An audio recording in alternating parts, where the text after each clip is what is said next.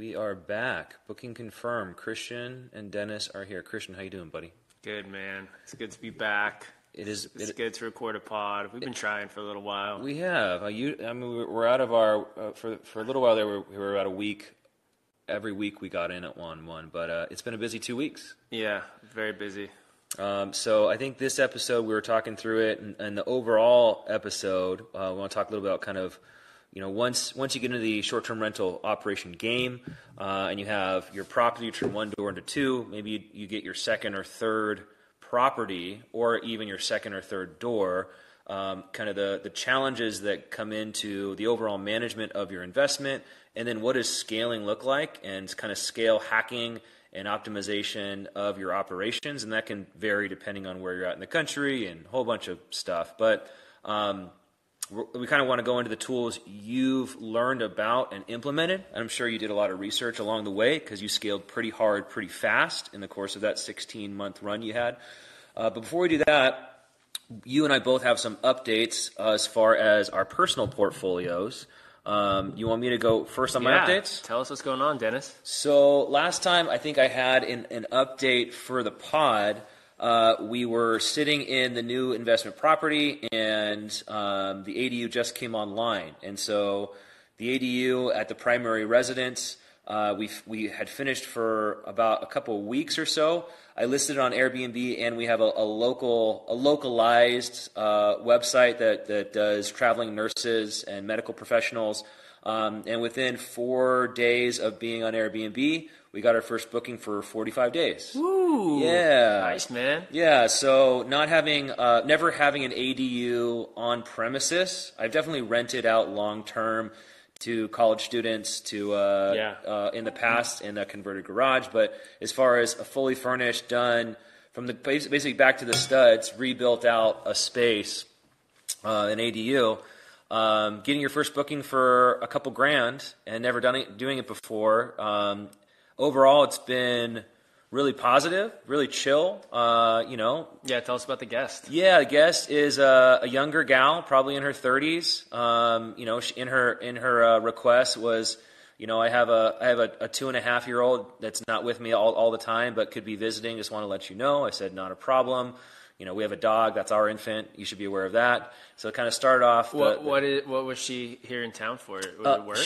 She's a medical social worker. Yeah. So she works from home technically, but she does house calls as her profession. And so that's local. Yeah, local in our region. Yeah. Gotcha. And so come to find out, she's actually a short-term rental operator herself. Okay. And it was better financially for her to continue renting out the part of her property that wasn't under construction than living in it. And so obviously my deal was better for her. So her property setup was part of it's under construction, the main house, but I think she might also have an ADU. She just kept renting that out and outsourced herself to a cheaper option. She probably created some margin there renting from me versus staying in her own home. Yeah. So that was interesting. I don't know if her property is local or not, but every traveler travels for different purposes. Their needs are different. When I travel for business, I literally just need somewhere to crash because I'm coming in at 11 midnight and catching a plane the next day. And so every purpose is different, but overall very cordial, high communication. There's also a couple. I wouldn't call them challenges, but just insights, because when you build from the ground up, you're buying a whole bunch of new crap, a new stove, a new dishwasher, a new washer dryer. So tell us what's gone wrong. Well, it's not gone wrong. It's just when people ask you how does it work, and you've never used it before. Oh, okay. You just don't know, right? Actually, this is new for me. Yeah, this is new for me. Like, well, let me come down. Let me figure it out with you. And she's like, I don't want to. I know I'm not dumb, but I really can't get the dishwasher to turn on. I'm like, oh, let me come down. So there's nothing wrong with the dishwasher. It was just one of the fuses. It had that double click thing. You have to click it back. Anyway, we figured it out. But I am not an electrician. So I do not. Yeah, I'm learning with my guest about my own property, right? So I don't think this is the thing. I learn the more I go. Yeah. The less I actually know. Oh yeah. About construction, and the less I want to know. The less you want to know. The more I'm like, dude, I'm just gonna get somebody else to fix this. Yeah, well, and that goes into knowing your strengths, and I think also going back to kind of enforcing your buy box or reassessing your buy box too about what what do properties need that might make them undervalued, but also too, like, fundamentally, if you're a concrete guy, or if you are an electrician and you go into a property that needs all new electrical, you're going to have a higher degree of confidence or faith that I can go in and fix this at a premium. Whereas you and I, like, I'll speak for myself, I can rip shit apart and then I can organize and do a work plan. But other than that, like, I don't want to paint. There's things I don't want to do anymore, right? Yeah, but what you can do is be resourceful. Yes. You can be resourceful in your hiring. Yeah. You know, resourceful on building relationships, finding good subs, screening. Yep. You know, making sure you're getting people in there. You know, things like you've learned on this one, where it's like, maybe don't like hire a GC. Just get individual subs, so that way, if they're not actually following through, you can just move on. That's right. Yeah.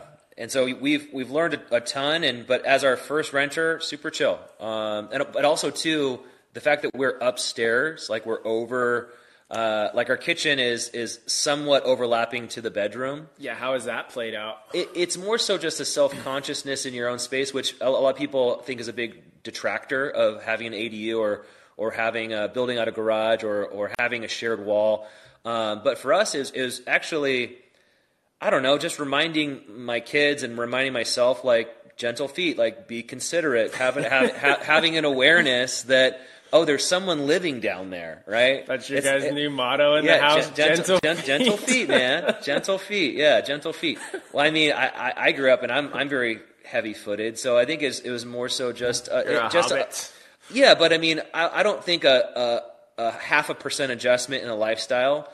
I think it's worth thousands of dollars a month, right? So the other thing too is like consideration and self-awareness, and you get paid to become more considerate and awareness is the positive side of what other people can think of as really inconvenienced in their own space. That's a negative way of looking at the same thing. But a lot of being a short-term rental operator, and I think a lot of life in general, but specifically in short-term rental operation, I mean, how much of what you say is about your own perspective in all of it? Yeah, perspective is huge. I mean, you can... You know, Holly and I were just talking about this the other day, and I think I was talking about this year, and just about perspective of guests. Yeah. Like, and you can look at guests as, hey, guests are the worst part of this business. Yeah. You know, there's something I have to deal with. Yep. There's something that's an annoyance. Yeah. And, you know, when they reach out to me and call me, it's like, oh, gosh.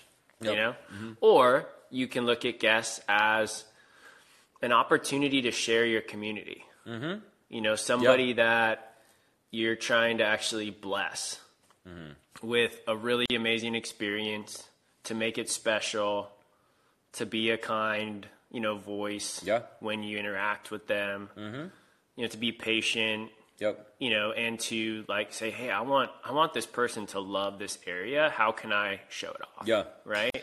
So you can go above and beyond. And very different perspectives. Yeah. And, you know, based off that perspective, you're going to have a very different approach. Mm-hmm. You're going to engage very differently based off which one you're coming at it with.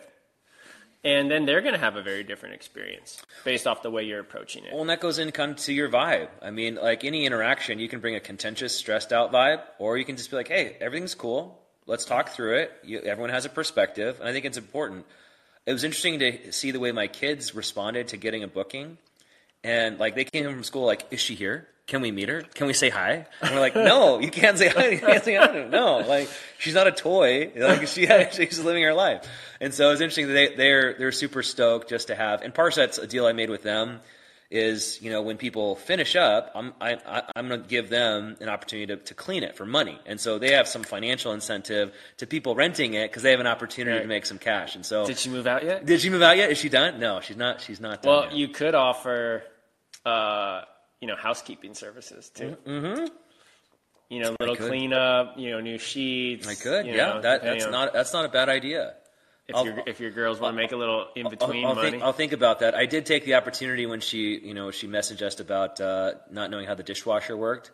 You know, my oldest daughter had just made some muffins that morning, so brought some muffins down to her. Nice. Checked it out, figured it out, and so like making the most of every opportunity interaction. I think is important because you know you are talking about a business, and every business has a brand. Mm-hmm. even if you don't feel like you have a brand, that's probably your brand, Maybe and that's a brand problem. muffins. Yeah. Some brand. My brand is my brand muffins.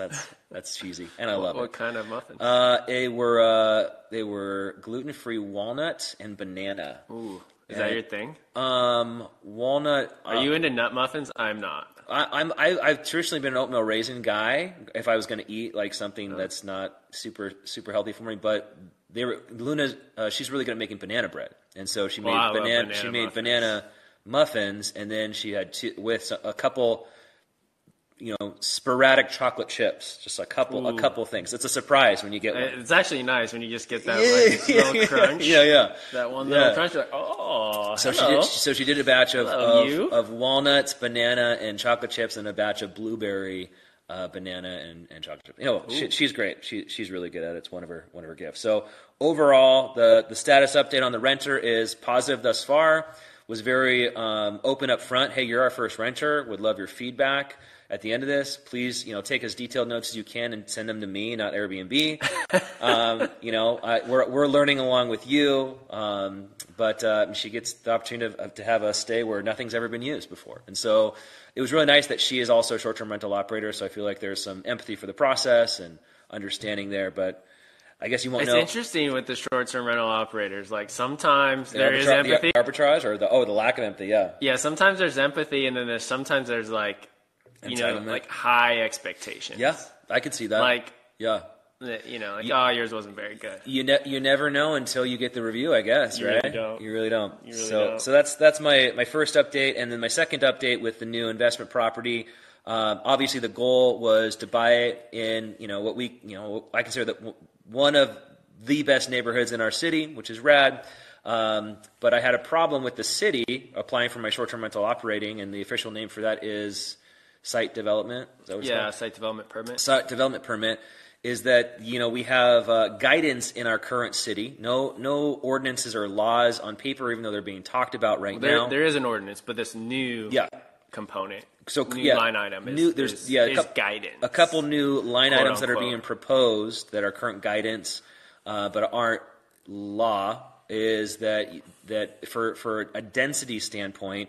There's been a few streets in our city that have been oversaturated. It's created somewhat of some drama with the public that's got up to the city council. But the net is they want to fix a density problem by you can't have another short-term rental on 1,000 feet on the same street. And then the second one that I had to overcome was from property line to property line, 300 feet away in circumference from any other short-term rental operation. And so I don't know how much I got into my justification letter I wrote, but I took a very business approach like I did to acquire the house. I put together a full investment deck for the seller, and I did homework at the city about her property, and I put together what I thought the improvements were. I looked at it as a business deal to close, right? I think it definitely, particularly because there is, some leeway right now until the new code is actually part of the ordinance. Yep. And that's actually memorialized. Yeah. Until that happens, there's definitely some leeway there. Mm-hmm. From staff. Yeah. The city staff that you're interacting with and planning to make those decisions. And so I think the fact that you took the time to write a letter. Mm-hmm. You went down there how many times? Oh, I've probably been down there 10 times. So 10 times they've seen your face. They probably know your name. Yeah. Like you've, I'm sure, communicated yourself in a respectful, kind manner. Mm-hmm. Like a lot of the issues that have happened around short-term rentals are due to like bad, unengaged operators. Yep. Right? Yeah. And mostly people who actually haven't even gone through the process of getting a permit. They're operating illegally. Oh, yeah. Right? And the city's just not done a great job with enforcement. And so because you're kind of showing... I'm trying to model, right? I am an engaged operator. I do care. Yeah. I am respectable. Mm-hmm. I can communicate. I'm going to follow the rules. I've done my research. Yeah. I've put together, a pitch as to why I think this is like legitimate.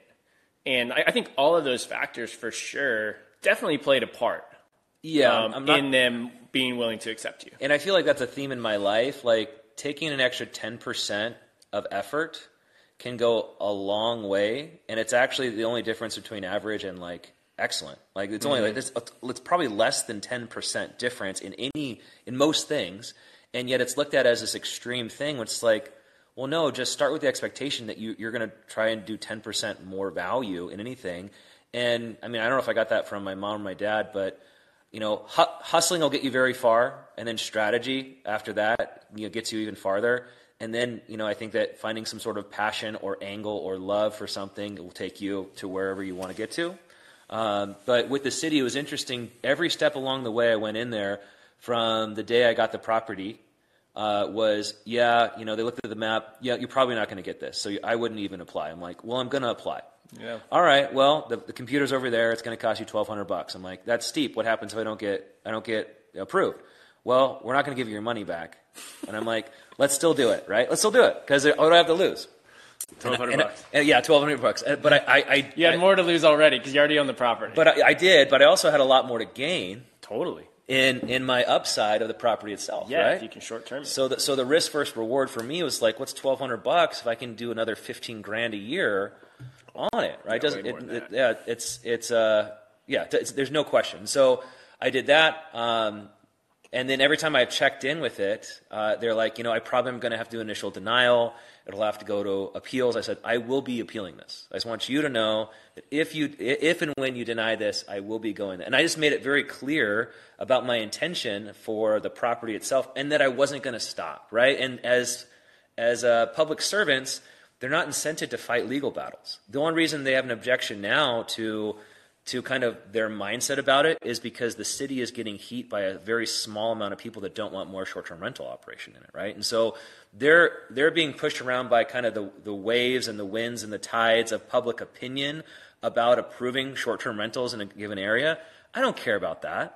But also, too, that's probably suppressed a lot of people doing what I'm doing, which makes me the exception to the rule, because they're trying to create a theme, or they're trying to create a narrative that, hey, this is the direction the city's going. It's not law yet, but hey, don't get your hopes up too much. And I'm like, no, my hopes are up, and I'm going to keep my hopes up. Let's see this thing to the end, and if we get to the end, we'll decide what to do with it. And so I kept doing it, and I checked in, and I kept showing up. And then I think 3 days ago, after over 2 months of on the beat of this thing, I got the letter to issue, which is the first step of approval in getting a couple other things in place to get approved. So, dude, that's awesome. That's awesome. And I think it's such a good example and a really good point to bring up here. I want to just a little quick tip for the day. Yeah. Like this short-term rental real estate in general, like one of the probably most underrated skills that you can have to be successful in this business is persistence. Yep, I would agree. Things just aren't easy. If you want to be successful in this business, you're going to have to work hard. You're going to get told no a lot, whether that's by a seller, by a buyer, by a contractor, by the city, by your wife. You're going to run into tons of issues with online travel agencies. You're going to run into issues with guests. You're just going to run into a lot of issues, and there's going to be a lot of hurdles. Oh yeah. And if you don't have the stomach for it, if you don't have the grit for it, this is not for you. This is a gritty game. Yeah. And you got to be ready to hustle. Talk me through, because I would agree with you. Like resourcefulness, the word you used though was persistence. But I think it's for me, creativity is very much a part of being persistent. And it's a big part of it. And I think a lot of people that, whether they think they're creative or they are creative, engaging, thinking outside the box, or just changing where you're at on the problem to look at it from a different point. And sometimes that means bringing in our friends to be like, hey, I think I'm right here, and I have vision for this detached garage. Can you come in and validate this? It's reaching out, and it's not just settling for a no. I mean, and there's a saying in sales and marketing and business development, is like, don't take a no from someone who can't give you a yes. Yeah, and I think I may have mentioned this on the podcast. I'm not sure, but one of our properties that we have up in Mount Shasta is a lodge. Yeah. That when we went to buy that, It was originally built as an inn. Yep. So a short-term rental, it was a bar, restaurant, and an inn, right? Yeah. But it was built back in the 50s. Yeah. And then, times changed and it got converted operationally from a usage standpoint into more of an apartment building. Yep. But originally it was an inn. And this is before they even had permits. And so then when we went to the county to see if we could essentially short-term rent it, you're looking at, based off zoning, what are the actual usages in there?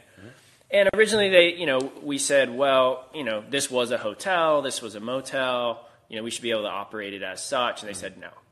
And we kept digging. Yeah. And then they said no. And then we kept digging. Then we found this thing called a boarding house.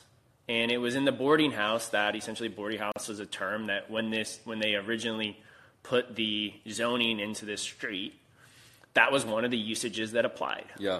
And so that is actually the most accurate usage of what it was originally built and intended as, based off current modern code. And then they eventually said yes. Yeah. And I think they might have just ended up getting tired of us. Yes. I mean, we were down there calling them, writing them, talking to them daily. There's a special place in everyone's heart to be pursued. Even if it's annoyed. Even if you're annoyed, there's a special place, a soft spot for people to be like, all right, I'll give it to you. Stop asking me, right? That is, like, they get tired of it and they want to appease so they don't have to keep dealing with that conflict. Yeah, and they're usually just going to start with a no because that just gets that person off their back. Most people will just drop it. Yeah. Right? At that point.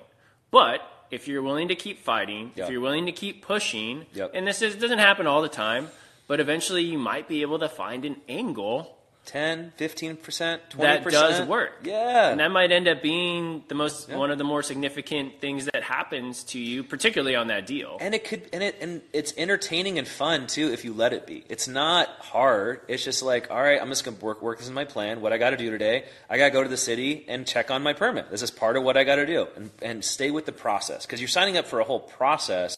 Whether you're borrowing a property, whatever you're doing, like you're signing up for a whole process, and this is part of it. Yeah, and this is definitely, I think this is a really important thing. I mean, persistence in general is important for anybody in this profession, but especially if you're small. Yep. Like the kind of things that Dennis and I are talking about right here, like specifically to like permits. Like, and you're hearing us talk about, we spent time on these things. Yeah. If you've got some massive company, you might not have the time to do that. You've got a lot of other things to consider.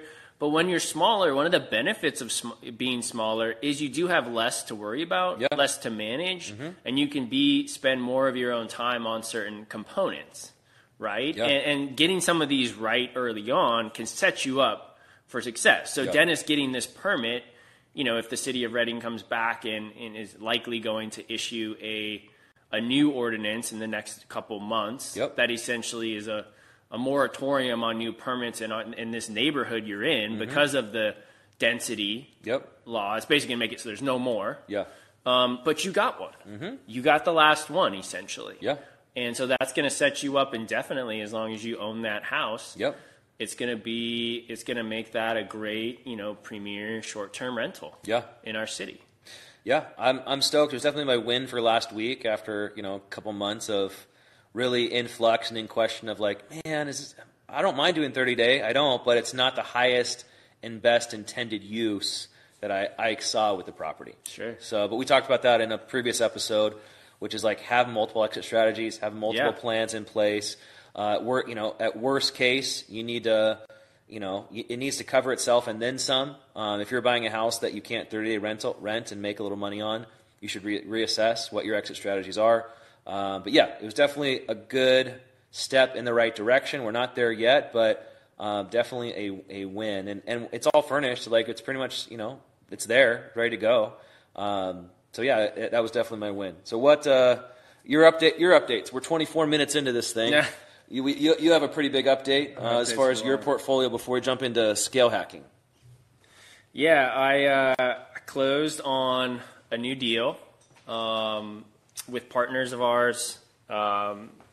We 1031 exchanged a home. We talked about that we sold and eventually ended up buying a 7-unit cabin hotel that also has a wedding venue attached to it.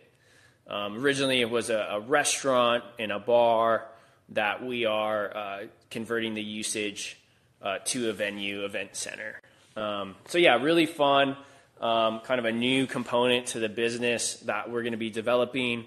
But the way we're looking at it is it's just an extension of what we already do, which is essentially we rent space on a short-term basis. So we rent lodging on a short-term basis, and this event side of things is we rent space for weddings and other events on a short-term basis, right? And so trying to keep ourselves in our lane. I'm a big believer in that in the business world of, staying in your lane, not getting, overextended or out into another category of things that you don't necessarily understand or have a high, expertise in. Not to say you can't grow and change in those areas, but, we've had success in this short-term, rental of space thing. And so staying in the venue side is definitely the strategy that we're taking.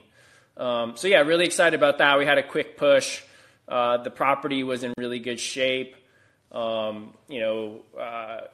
off our pro forma, we believed it sold, significantly under value.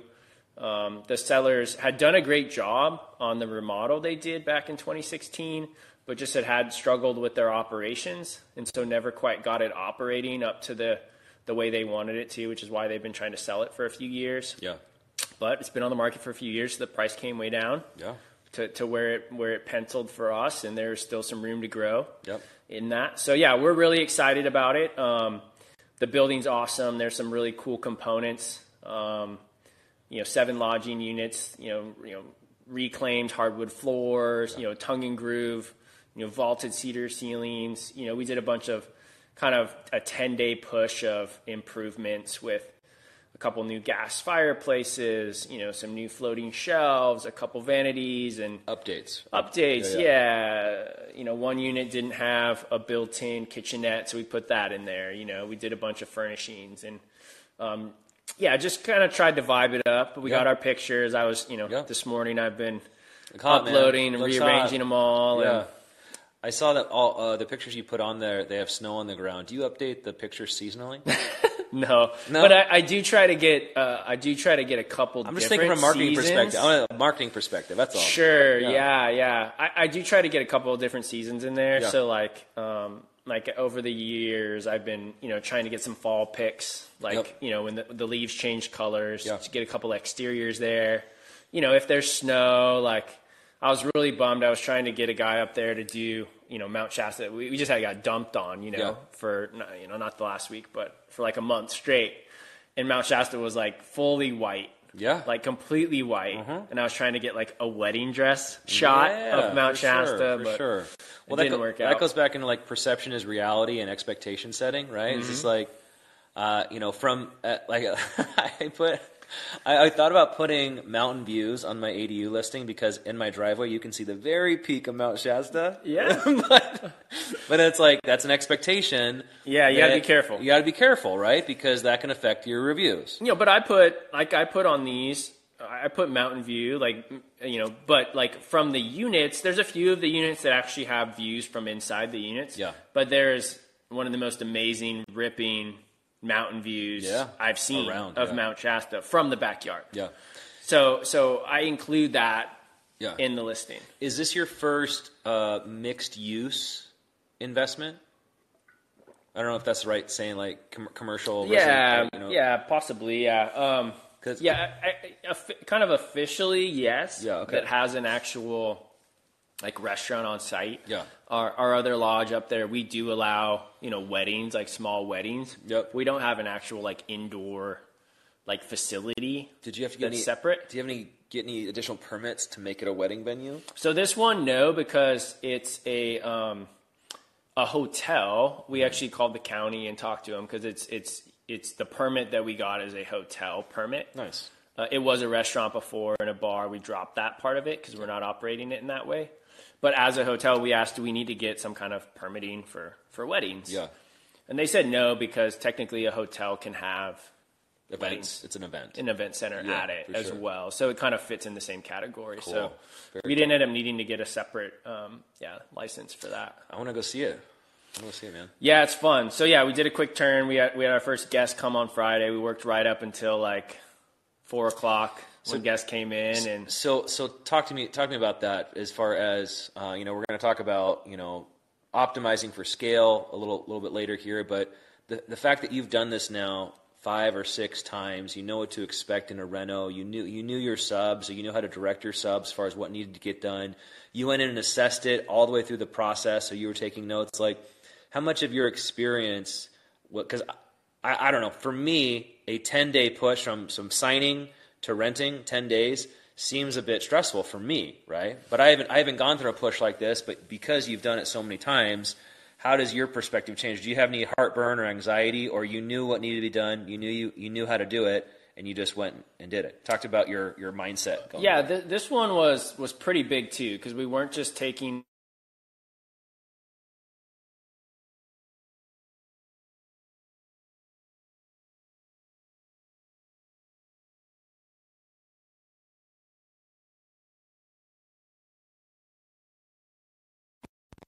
with that. There's a lot of like back end different OTAs that they were on that we had to clean up. Yeah. One of our partners, April, had to like call all of their guests that were booked for the future after our closing date, okay, and actually get them converted over onto our property management software. Okay. So there's a lot of work to do. I would say a couple things. One, yes, we've done it before. There's 4 of us. And 2 couples, Holly and I, and our partners, Josh and April. We've all done this before. We all own our own, short-term rentals, buildings. Have gone through this remodeling process a lot. Yeah. So we've done it before. But having the 4 of us all, like, we work really well together as a team, and we kind of focus on different areas. Yep. So that was really big, having that. Everybody had responsibilities that they were managing, so you could kind of focus on what you needed to do during this time period. So Josh, who was a contractor before, and he actually ran the remodel, so he focused just on the construction side of things and lining up all the subs, so I could just focus on the units themselves. And we did a ton of ordering, as we got closer to closing. So we had a bunch of stuff already in stock as far as supplies and materials that we needed for both the build and the furnishing. And then I have my whole systems, Holly and Angela like hammered the whole, cleaning side of things, hiring cleaners, figuring out their systems, getting their, the whole, supply room and laundry room organized and stocked and dialed. And we all were just all hands on deck, for essentially 10 days, pushing it, but it was an intentional plan. Did we have to do that? No, but we were like, hey, we want to get these up online again and start making money as quickly as possible. Yeah. And it was a easier push because it wasn't from scratch. Like a lot of my remodels have been way bigger. This was more of a cosmetic remodel. There's a couple big items, we stuck in a couple gas stoves and had to plumb those in. There was a few plumbing, a few sinks that were plumbed, some electrical work. So there was some stuff, but we just like had it all lined up. We had a guy we had a painter in there, from day one. We had the electrician putting in new ceiling fans from day one. We had the plumbers in there. Yeah. We had the carpenters in there, floating shelves installed. So we just had it lined up, and Josh did a great job of organizing that. So then we came behind him and just started staging units. Yeah. I mean, I only bring this up because I think you dropped your kids off. I think we dropped your kids off at school one of those mornings, we had to drop our kids off early at your house. And so it's almost like it's not just a team game of you and your subs and your management team, but... Yeah, look at that, Dennis. You guys are part of the team, too. Well, I consider myself... Well, it's more so like you create a community of like-minded people, and it was obviously not a big deal. We don't care. We love you guys, and if you need to drop your kids off because you're jetting up to go make money... Awesome. Our kids go to the same school anyway. So it was just like the idea of thinking through, you and Holly had a plan to kick off this 10 days, but you still have kids that still need coverage, still need to get to school. Yeah. And that you do need a community of people that understands that, there's give and there's take to every relationship. But I think you guys do a good job of leveraging your network and creating community. And then you're not ashamed or afraid to ask every once in a while if you need something for it. And I think that's important, especially if you're building a business or a real estate empire like you are. When you do it, when that time comes, and I feel honored. I don't feel anything but like, cool. If I can help take your kids to school, that's a small ask on our part. I mean, it would be kind of awkward if this was the moment you were like, by the way. Yeah, that's too much. I'm a little bit offended. Whoa, bro. Like, we're on air, man. Yeah. That's it. Air it out. Air the dirty laundry. That's the port in the show. It's called Air It Out. No, I was just trying to think through, like, it's logistical, not just for the build or the rebuild or the remodel, but dealing with, like, life stuff in the midst of doing it, right? And so I thought that because I'm like, I think you're on your way up to Mount Shasta when we dropped the girls off last week. So cool. But it's been a fun push, and it's intense, but you also, you thrive off. I thrive off that too. Oh yeah. You just get the juice. You jump into it, man. You drink a bit more coffee that week. Oh yeah. I got into this really weird routine. Like, I think it was part of, like, excitement, but also, like, just a lot going on in my mind. Yeah. Like, for some reason, that whole period, I started waking up super early, which then made me go to bed really early. Yeah. So I was waking up at like 3 a.m. Yep. And, like, I do my whole, like, morning routine, like by the time the girls woke up, I'd worked out, firing. I'd spent some, like, did, like, a quiet time, I took a sauna, I did a bunch of work, had breakfast. Sounds super efficient. Yeah. And, the negative thing is, like, as soon as I get home and, like, eat dinner, I'm like, it's like, is it 7 o'clock yet? Because I'm gonna be asleep here in a minute. Yeah. But I got into this crazy routine where that happened. And fortunately, I've got out of it now. But it was kind of like a Twilight Zone a bit, Well, yeah, I mean, there's a nervous energy when there's something at stake, when there's time requirement. I think everyone deals with pressure differently, but it sounds like you were hyper efficient and you wanted to be ready to go by 7 a.m. to be on the road. Like, you had a plan, and that's really interesting. That's the way your body responded. I think of that, in the negative sense of not being able to sleep because you're too nervously excited for something or worrying about something, but crap, man, if you can get into that zone, do it. Well, I also know that when you're not in build mode, like, you're super chill. You're the other side of that. Yeah. So, all right, we're a little bit into this. We have a couple topics to jump into in the next little bit here, but talk to me about there's this idea of economies of scale, and so I'm kind of in phase 1.5. I'd say you're in phase like 3 or 4 of portfolio building, of getting into short-term rental operating. But there's, I know it from a business world of, from a company that's 0 to about 30 people, it's all pretty singular level. There's not very much complexity. You kind of know who everyone is and what everyone does, and kind of everyone's all in it together. And then you hit a point of complexity that you need to start going from a generalist to a specialist, right? But in short-term rental operation, depending on where people are at and whether it's their full-time gig or a side hustle in that trajectory, like, usually I still feel like with an ADU at my primary and one short-term rental, I can still manage, I can still keep track of the guests, I can still personally know the cleaners and having them in line ready to go. Like, I can cover off on a lot of those things with really 2 doors. Primary and 2 doors will eventually turn to 3. Talk to me about, as you went into your big build mode in 2001, when you felt your economy of scales and the level of 2021. Yeah. I think that's what I said. We can. Oh yeah, did I?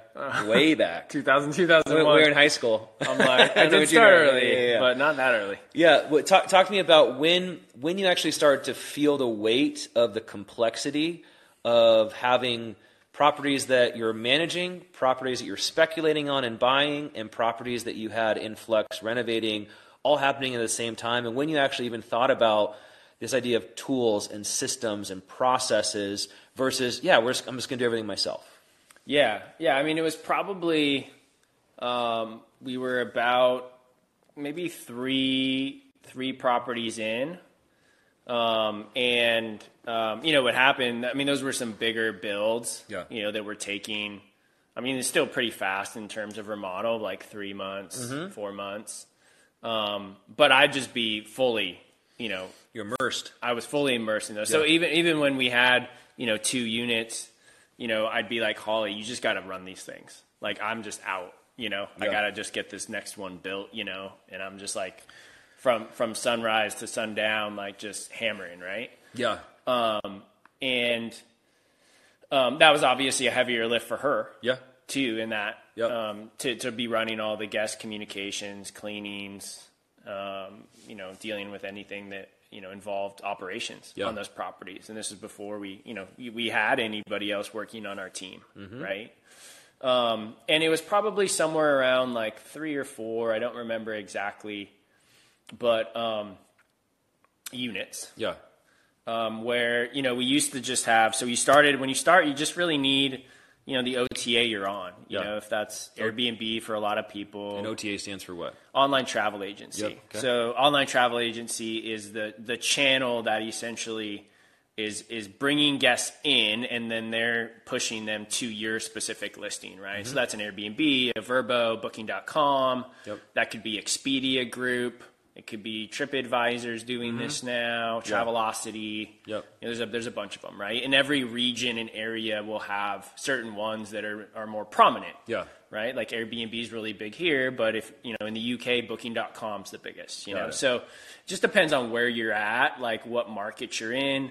You can do your research pretty easily. It's the names that people are talking about. Yeah, for sure. Anyway, but you can do some research on your area and see what percentages each OTA kind of controls in your market. Well, it's interesting because I didn't know that Microsoft had a service like this. I didn't know this because I was going to the Bay Area and I couldn't find anything on Airbnb, anything on Vrbo, and it turns out I don't know if it still is in existence anymore, but it was a listing that 2 years earlier this short-term rental operator forgot about, had old pricing on, and I found it somehow and I booked it. Right, booked it through this weird site. I didn't know it. Never used it. And it was still there? It was still there, and they honored the price, right? Oh, wow. So I got a cool, little mountaintop little thing to get away. But there's only going to be more and more options moving forward. So Airbnb and Vrbo are the first kind of Pepsi and Coke of a whole industry, and underneath short-term rental, there's so much tech. Most of it are tech companies. They're tech companies being built out to support short-term rental operating. It's a whole industry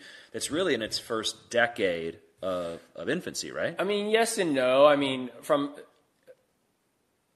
kind of the mass adoption, yes. Okay. However, I mean, Vrbo has been around for a long time. They were kind of one of the OGs, as well as Booking.com is what, too. Those were some of the like OGs in the short-term rental space. It used to be more vacation rentals, right? So these were more like destination markets, and they've existed for that. Airbnb kind of popularized the anywhere, anytime, any place model. So yeah, I mean, I think market share will, continue to fluctuate. Yep. Amongst those companies about who performs. I mean, Vrbo's been pushing super hard. Yeah. Like in the U.S. market, like over this last year, I mean, they've invested a ton in advertising. Trying to gain market share on Airbnb. So it'll be really interesting to see what happens. Yeah. However, when you start, you really just need that, and all the tools you need are on there. You can build your listings on there. They have calendars. Yep. If you just have 1 or 2 listings and you're only on one channel, that's fine. The first kind of tool that you need, though, is if you decide to be on 2 channels or you have multiple properties, is what's called a property management software. Okay. So PMS. All right. So what a PMS is, and there's tons of them out there, all the way from very simple ones to extremely extravagant ones. Yeah. What a property management software does essentially is, so say you're on 2 different channels. Say you're on Airbnb and Vrbo. Okay. The property management software is a way to sync those up together. Okay. So one of the number one features it has is a calendar, a shared calendar. Okay. So essentially a synced calendar. Mm-hmm. So it'll take, so you connect it, you integrate it, is the term, to Airbnb and Vrbo, are integrated connected to your PMS. Okay. And so whenever there's a booking on either one of those, it shares it to the main PMS calendar. And so then it will block it for the other one. Okay. So nice. that's how you don't double book. Nice. Right? Makes sense. So it's a really simple, basic tool you'll need.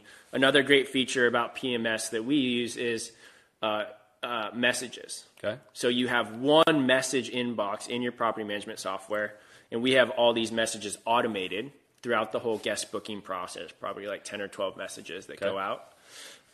As far as even pre-booking and post-booking, right? All the way to review reminders. So these are automated. You can put on all these custom codes, so it'll like auto-populate, the listing title, the city, the guest name, all this stuff, right? So you build these out, and then they're all automated. And so you do that once for the PMO, and PMS, and it applies it to whatever channels. That and you're then it pushes to. it to the channel. Cool. Very cool. So there's a number of other features that these have. Those are some of the basics that are really important. And like I said, there's ones from, really basic. When we first started, we actually went with a much more robust PMS called Guesty. Okay. That's a really popular one. Once I started scaling even further, they were really expensive on a monthly basis per listing. And so we ended up going to, and most of the features that they had, we just weren't using. I just didn't really see a need for. Well, and some of that, technology can be uber complex, and they think, they were saying that, is it a bug or is it a feature, right? And the more complex and intricate you can get, you're going to talk a little bit about dynamic pricing tools. Having if-then conditional formatting is really valuable if you know how to customize that, right? Sure. If you don't, it proves zero value to the overall return on that investment. I don't know if the listeners would care about the type of research you did, how many companies that you reviewed over time, because you took a considerate amount of weeks that I remember, and you're like, all right, we're hit a point of complexity where it's going to require a greater amount of investment to maximize our investment. Yeah. So we. Yeah, I did 2 rounds of research. I did 1 round to start, which is ended up choosing Guesty. And so I just, there's a ton of blogs out there about this, just looking up, best property management softwares. You can read a bunch of reviews. And the more you're operating, the hard part is you don't know what you don't know, right? So if you've never had a property management software, which was my case at that point, I didn't know exactly what I needed or what I would use. And so I made the best guess I could based off the research I did and chose Guesty. What I found out, though, was they have a lot of stuff that I just don't need and I don't see the value in. But I was paying for it. So then we did me and one of my business partners, we did another round of like co-research where we just okay, what are the features that matter the most to us? And we put a spreadsheet together. These features, these are the non-negotiables. It'd be great to have this, but these are non-negotiable. And then we just looked up every PMS there was on the market. And so anything that was even close, we did you can do demos with those companies. You can do calls with them. So we did that, and we kind of went through our questions. And it became very clear there was really only one option at the end of it for us, for what we were looking for. And everybody's different. But customization of need is the counterpoint to going with whatever people say is the market leader. Just because something has market share doesn't mean it's right for me. It doesn't mean it's right for my investments. It's what you found. There's a whole there's 2 sub-industries that you didn't apply, which is paying someone to advise you and do a needs analysis about your specifics before you made that selection. That's a value point that I know is probably out there. The second one that's out there, I'm just applying what I use in business, which is after you've selected one, to customize it all ongoing and paying for someone to be that second set of eyes, consultant to make sure you're optimized. Now, you are your own consultant and your own optimizer, but I feel like a lot of people don't know how to make that selection based off their needs. They don't even know their needs a lot of the time, right? And it's hard to know until you get into it. So you can switch. And they change. Your needs change over time. Totally. And for example, we ended up going with a smaller company called Hospitable. And we've had a really good experience with them. Unpaid advertisement right there. Yeah, I love them. But even my business partner who we made this choice with, and they have some of their own listings as well, they are now potentially going to change from Hospitable to a different PMS because of issues they've had. They do some different things with smart locks. I don't do smart locks. I do all hard keys. But they've had some issues with smart locks and some other things with their direct booking that they've had a lot of bugs. I haven't had a lot of those experiences. I've had a few things here and there, which every PMS is going to have. Yeah. But they might have a different experience. Well, how much of that is everyone, I think of it's just the idea of keys. We could probably do a whole episode on hard keys versus soft keys. What are those your terminology? Smart keys. Smart keys. And it's just like, smart well, locks, if you're willing to change one of your core systems to accommodate that seems like a major. That sounds a major deal, not a minor. So it's like, are we majoring on the minor? That really depends on how you set up your business, right? Yeah, and so for me, we've said it multiple times. I'm a minimalist. I like simplicity. I like basic. I have software where I need it, but I don't want to make things overly complex. Well, a good example of that is, camera systems, security systems. Most of them that you can buy now, and smart locks, they're subscription based. Though these are tech companies that want you to sign up for a monthly subscription. And there's a software component to it where you have to log in to get whatever feature you want. But there are options that are standalone, completely contained, closed loop systems that don't require a subscription. Now, it's how you set up your system, and usually the cost feature analysis is like the easier it is, the more they can charge, because it's going to make your life easier. But at every step along the way, there's going to be multiple options, and sometimes the path of least resistance isn't the best financial business decision. Yeah, and then it's also an operational question. Yeah. So, one of the reasons I went with keys instead of physical keys instead of smart locks is because, things can just happen. Yeah. As advanced as they are. Yep. As smart as they are. Yeah. I get it. I'm doing quotation marks here. Yeah. There's errors and there's bugs and stuff happens. It's a feature, not a bug. Not getting into your Airbnb is a feature, not a bug. Okay. So anyway, I'm a little old school in that respect. Yeah. And it's worked good for us. Okay. The next software, so you have dynamic management software, so calendar booking, which is in your PMS. You've also talked a lot about dynamic pricing tools. And is that also part of the PMS or another system you plug into your PMS? So dynamic pricing is a category. Yeah. Right? So Airbnb will have dynamic pricing. Yep. Within it, but it's not very good. It's called smart pricing. Okay. Is what they have. And then sometimes your certain property management softwares will have also a pricing software within them. Inside the PMS, depending if that's something they offer or not. Okay. But there's a few key dynamic pricing tools that's what they do. Got it. This is their thing. And so we looked and we shopped those, and we ended up landing with a company called Price Labs. Okay.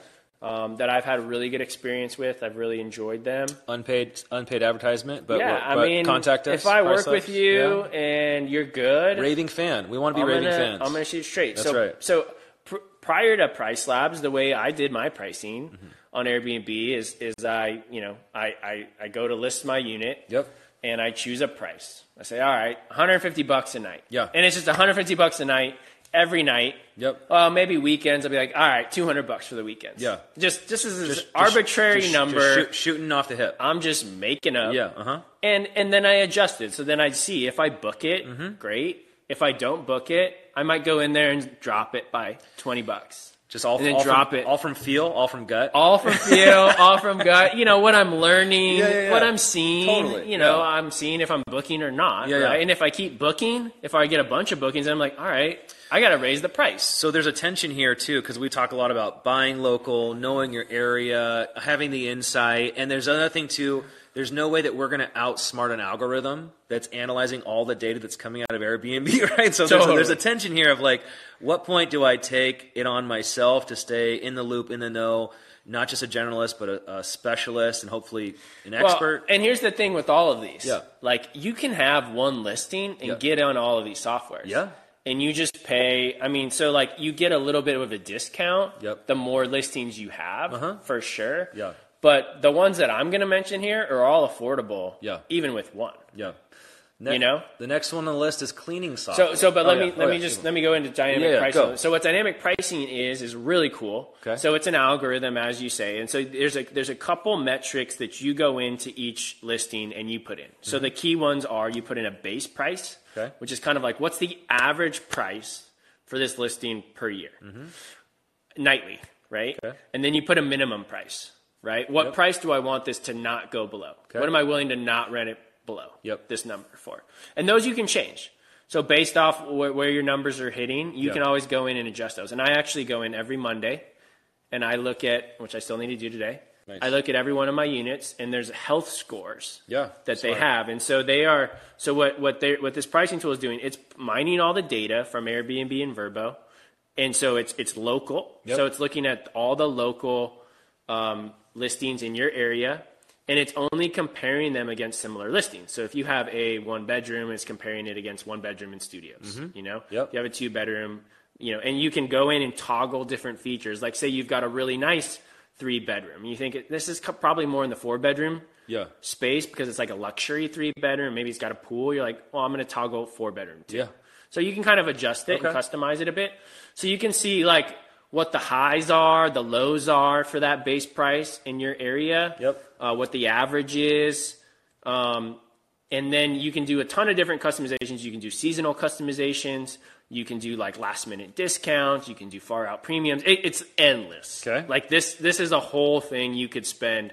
I could spend episodes just talking about dynamic pricing. We might spend episodes talking about dynamic pricing one day, depending on what what our audience wants to hear. Sure, I geek out into this. And they're great. A lot of these softwares are really great. Price Labs especially. Like you can just schedule calls with their account managers and their tech, and just be like, hey, let's look at my listings. And let's dive in and let's geek out a bit. And there's all these analytics on the back end, and you can see how your property's performing, and then you adjust. So that's why I go in every Monday, because I'm always just like, I want to be in this every week. I want to see what's going on. I want to see how I'm comparing against my market as far as my occupancy, my average rates. So this is it's deep, and not to say it's advanced, but it's almost like from a capacity standpoint, I can only do what I know how to do. And until I do what I know how to do long enough, do I feel like I need more? And that's where I have a whole lot of experience around calling into tech startups. And then the experience is different when they're a tech startup versus when they got bought by the bigger and bigger company, right? So your customer experience can change over time with the relationships that you're paying for. And you have to think of, do you think of Price Labs and your PMS as partners to your business to be successful? Yeah, I think they're really helpful. And so this idea of dealing and maximizing the subscription that you're paying for is probably a whole nother episode too. Yeah, and even with this, there's ways you can just do it super simple. Like you can literally just set it up, leave it on all the and put in your base price and minimum price. And you touch nothing else. You can just start there. And that's where I started. And then you can learn as you go, as you have bandwidth to do. So it's, dynamic pricing falls within the whole category, which is any short-term rentals, which is called revenue management. So revenue management. There's one last thing we were going to touch on, which I do want to touch on probably next episode, of this idea of the channels versus kind of the direct booking option. That's kind of a new play, but that's not for now because we have to wrap up here. But the last software that you mentioned that you and Holly kind of experimented with was around cleaning software. Yeah, and so cleaning is a really important one because so cleaning can do a couple things. One, Holly was tracking all of our cleaners along with our bookings just in her Google Calendar, right? But then, you've got a few different listings. Every time a booking comes in, you have to call somebody, schedule them, and then put it in your calendar. And then if the booking changes, then you got to call them back. And so a cleaning software is one that automates all of that for you. So all of our cleaners are connected to the software. It also can help you find cleaners. Like you put out bids for new cleaners when you have a new listing, and we found a lot of our cleaners that way. So it's kind of like a social. It's a social component to it as well. But then you put in there all of your checklists. They sign in, they stamp in and stamp out when they get to the clean. They can take pictures of all the cleaning, making sure they did it the way you want it. You can put your staging photos in there. And you can even pay them through it. which we do as well. So it's a software where all of that's integrated into it and all the scheduling is done. Nice. So it's just like taking control of, notification, booking people, all of that stuff. You still have to oversee it, but it's all in one place. So that was really helpful because we were, I think we had a couple cleans that were missed. Stuff like that happened. It was like, okay, we got to get this a little bit more systematized. These categories are interesting. I think doing maybe some deeper dives into the top 3 or 4 options per might be an interesting conversation. And maybe one day getting some representatives from those companies on the pod might be interesting too. We use Turnover B&B on the cleaning software. Yeah. They've been really good. They've got a bunch of really good features, but like I said, you don't know what you need until you do it. And so there's definitely some components to that software where like, we really wish it would do this. But it's the more you get into it, you become more of an expert in that field of understanding what would help optimize your business better.